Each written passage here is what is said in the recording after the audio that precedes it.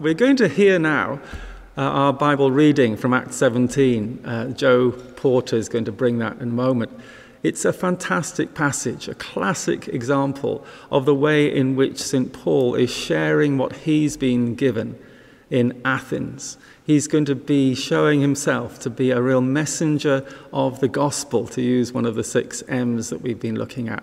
So here's Joe to bring us that reading now. Today's reading is taken from Acts chapter 17, verses 16 to 34. While Paul was waiting for them in Athens, he was greatly distressed to see that the city was full of idols. So he reasoned in the synagogue with both Jews and God-fearing Greeks, as well as in the marketplace, day by day with those who happened to be there. A group of Epicurean and Stoic philosophers began to debate with him. Some of them asked, "What is this babbler trying to say?" Others remarked, "He seems to be advocating foreign gods." They said this because Paul was preaching the good news about Jesus and the resurrection. Then they took him and brought him to a meeting of the Areopagus, where they said to him, "May we know what this new teaching is that you are presenting? You are bringing some strange ideas to our ears, and we would like to know what they mean." All the Athenians and the foreigners who lived there spent their time doing nothing but talking about and listening to the latest ideas. Paul then stood up in the meeting of the Areopagus and said, "People of Athens, I see that in every way you are very religious, that as I walk around and looked up carefully at your objects, I even found an altar with this inscription, 'To an unknown God.' So you are ignorant of the very thing you worship, and this is what I am going to proclaim to you. The God who made the whole world and everything in it is the Lord of heaven and earth and does not live in temples built by human hands. And he is not served by human hands as if he needed anything. Rather, he himself gives everyone life and breath and everything else. From one man he made all the nations, that they should inhabit the whole earth. And he marked out their appointed times in history and the boundaries of their lands. God did this so that they would seek him and perhaps reach out for him and find him, though he is not far from any one of us. For in him we live and move and have our being. As some of your own poets have said, we are his offspring. Therefore, since we are God's offspring, we should not think that the divine being is like gold or silver or stone, an image made by human design and skill. In the past, God overlooked such ignorance, but now he commands all people everywhere to repent, for he has set a day when he will judge the world with justice by the man he has appointed. He has given proof of this to everyone by raising him from the dead." When they heard about the resurrection of the dead, some of them sneered, but others said, "We want to hear you again on this subject." At that, Paul left the council. Some of the people became followers of Paul and believed. Among them was Dionysius, a member of the Areopagus, and also a woman named Damaris, and a number of others. So we're going to approach this sermon in 2 parts. I'm going to first of all look at the way in which God is at work, or God is described as being at work in this passage, but particularly focusing on the text that Joseph's just read. And then Sean is going to come and draw some examples from our interviews and linked in with that passage and apply this teaching to our lives as a church and individuals right now. So first of all, God at work in Athens, here he is. And the 4 sections that I'm going to just very briefly draw out are under these headings.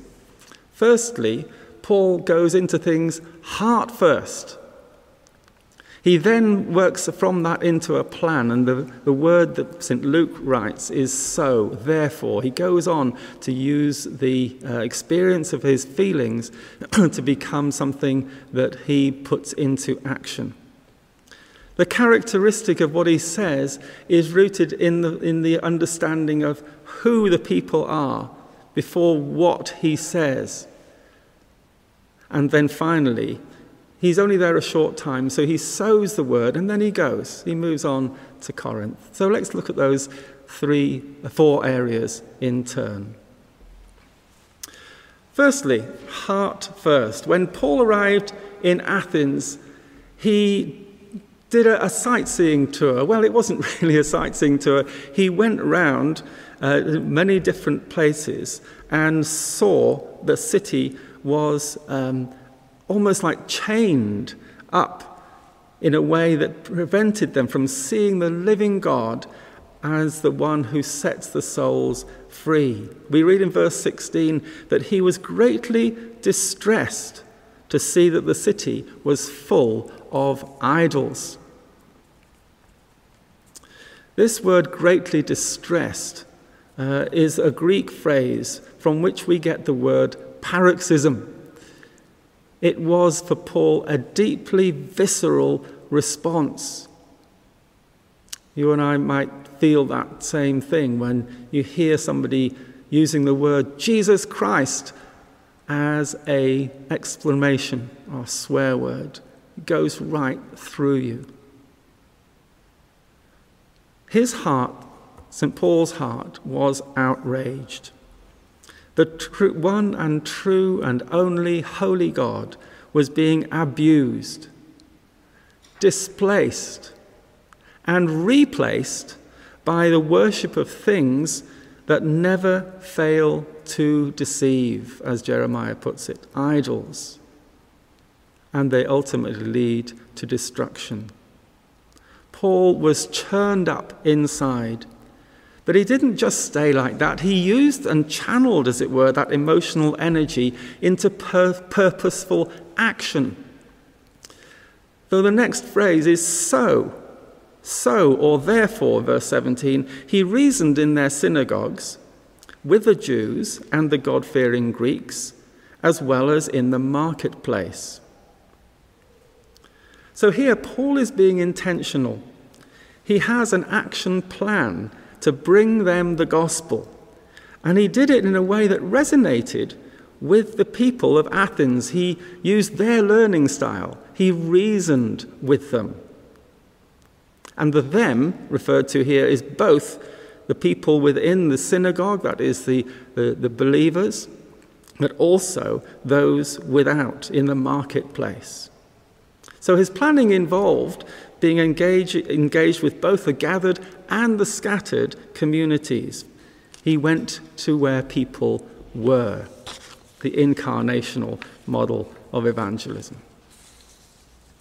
Thirdly, he focused on who before what.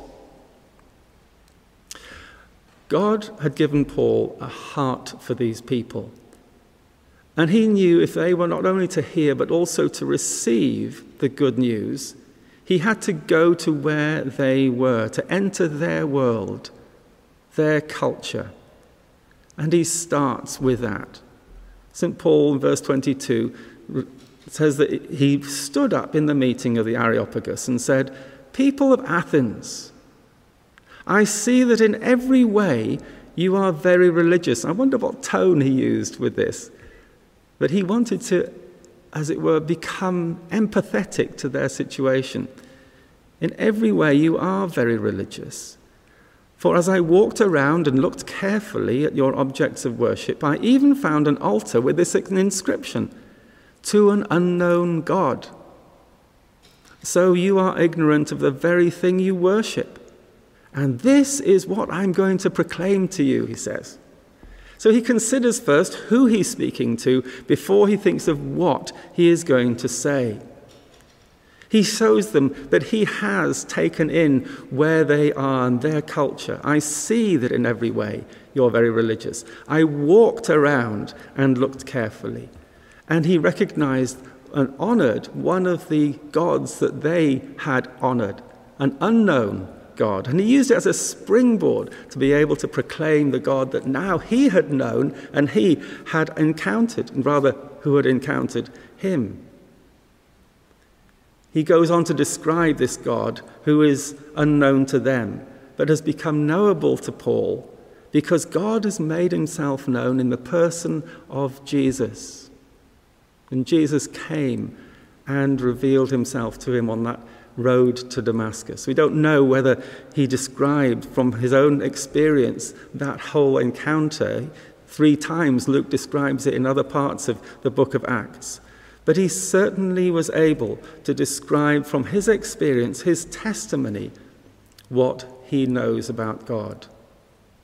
And of course, that's so powerful. All testimonies are so powerful because you can't argue with people's experience. And he explains then in practical terms how anyone can come to know this God for themselves is to repent, to change direction, and come towards the judge of all the world, who is not going to condemn them, but will welcome them, for he is a merciful and redeeming Lord of all. Then finally, after sowing the seed of the gospel, he goes. He sows, then goes. In verse 32, we read that when they heard about the resurrection of the dead, some of them sneered, but others said, "We want to hear you again on this subject." And at that, Paul left the council. He knew, in other words, when to finish. He didn't go on, trying to win the argument until they got fed up or annoyed. But he said what he needed to say to arouse their interest and to help them to see that there was a God that they could know for themselves. It was a mixed response. Some made fun, a few became believers and followed. But that was the seed of the church in Athens. Luke records in the next chapter that after this, Paul left Athens and went to Corinth. He continued on his journey. The Spirit was calling him on. He'd seen God at work during that brief stay. But the record of his time there has so much to teach us about how we might be messengers of the gospel in our own society now, on our own front lines. And Sean will now draw out some of those key points as they're seen in the lives of our own Christchurch family. Good morning. It always strikes me that we're often very ready to recommend great products that we've found to our friends and family. A fantastic place for a family holiday, a new website on how to train your puppy, and I've been very grateful for one of those in the last couple of weeks. If you want a quiet life, do not get a Sprocker Spaniel. We do this because we want to help, because we have a heart for our friends and family. But perhaps sometimes we're less eager to share what we found in Jesus. And it challenged me to hear Eloise saying that when she couldn't meet people in the skate park during that first lockdown, she could still do it on social media. And one of the things uppermost in her mind was to be able to use those opportunities that came naturally to share what, or rather who, she had found that gives her life meaning and purpose. Paul saw these people in Athens were worshipping things that could never satisfy, and he was greatly distressed. God had given him a heart for that city and those people. He wanted to let them know that their unknown God was known to him and could be known to them. What's been so special about these videos over the last few weeks has been to see people being intentional about living out their faith on their front lines. Rosie, in her interview, talked about engaging her faith when she considered what God was calling her to in her retirement. It wasn't going to be a comfortable retired life, though she'd certainly earned that.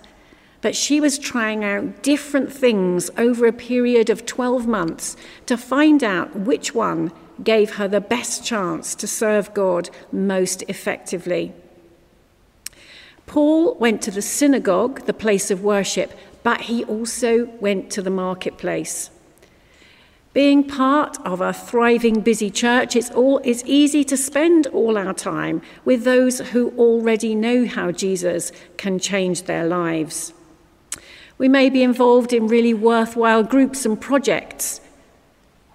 But are we going to meet people who are not yet Christians in those places Eloise spends loads of time with what she called her church family. She helps with the youth work.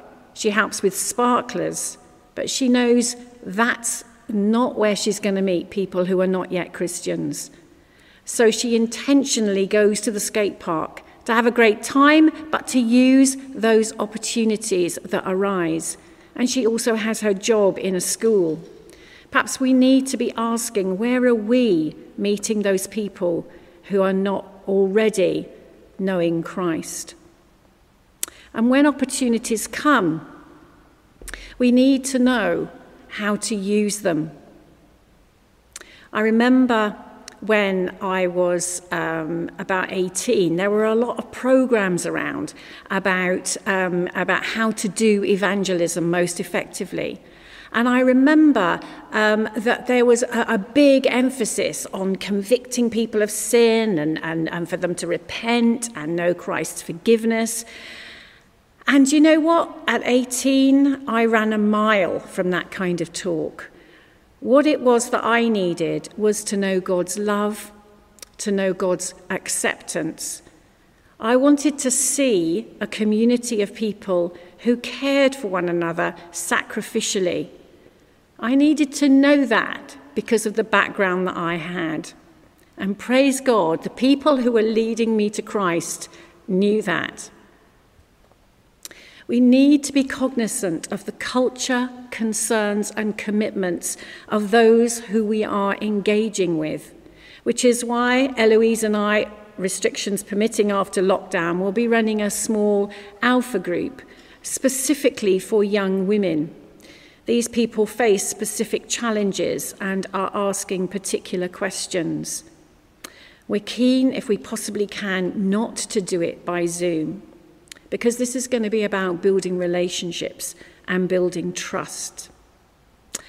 We have a couple more places on that group, so if you want to be part of it or you know anyone who might be interested, then do get in touch. And finally, that last section that Joe talked about, sows then goes. Plucking up courage to speak to someone in the first place is one thing, but knowing how much to say that is appropriate and when to stop is also important. And I was struck in both Eloise and Matt Bryden's interviews that they had a particular strategy, and that was to kind of drop into the conversation about what they've been doing at church, or the fact that they'd just been to church at the weekend. And then they kind of just left it to people to take that up and go further with it if they want to. This was really helpful because it was the inquirer that was asking the questions rather than them being told. And they were more likely to feel that the conversation was on their terms and be more relaxed about it. In the chapter following the one that we heard read by Joe, we hear that Paul left Athens soon afterwards. And as Joe said, some people who were told, like Dionysius and Damaris, believed, but there were many who didn't. But nonetheless, it was time for Paul to go. And all we can do is to be like Paul, to share what we found. That's all. And then we need to leave it to God to do what only God can do.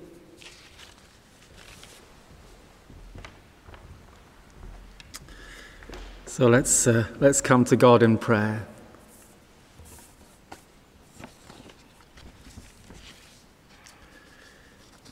Father, we thank you with all our hearts for the offer of new life found in Jesus.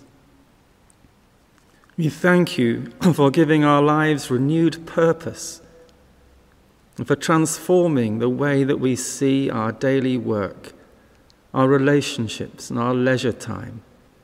Thank you that you're teaching us to see you at work in all these things. Thank you for those who have showed and shared your good news with us. Now, Lord, we pray that you would help us to live a fruitful life on our front lines, the front lines that you have called us to and placed us in. Lord, through us, would you draw others to know you? Stretch out your mighty hand to do great works in the places where we live, work and play, and give us the courage and presence of mind to share you each day through our actions, our stories, and our behavior. For your glory, may it be so.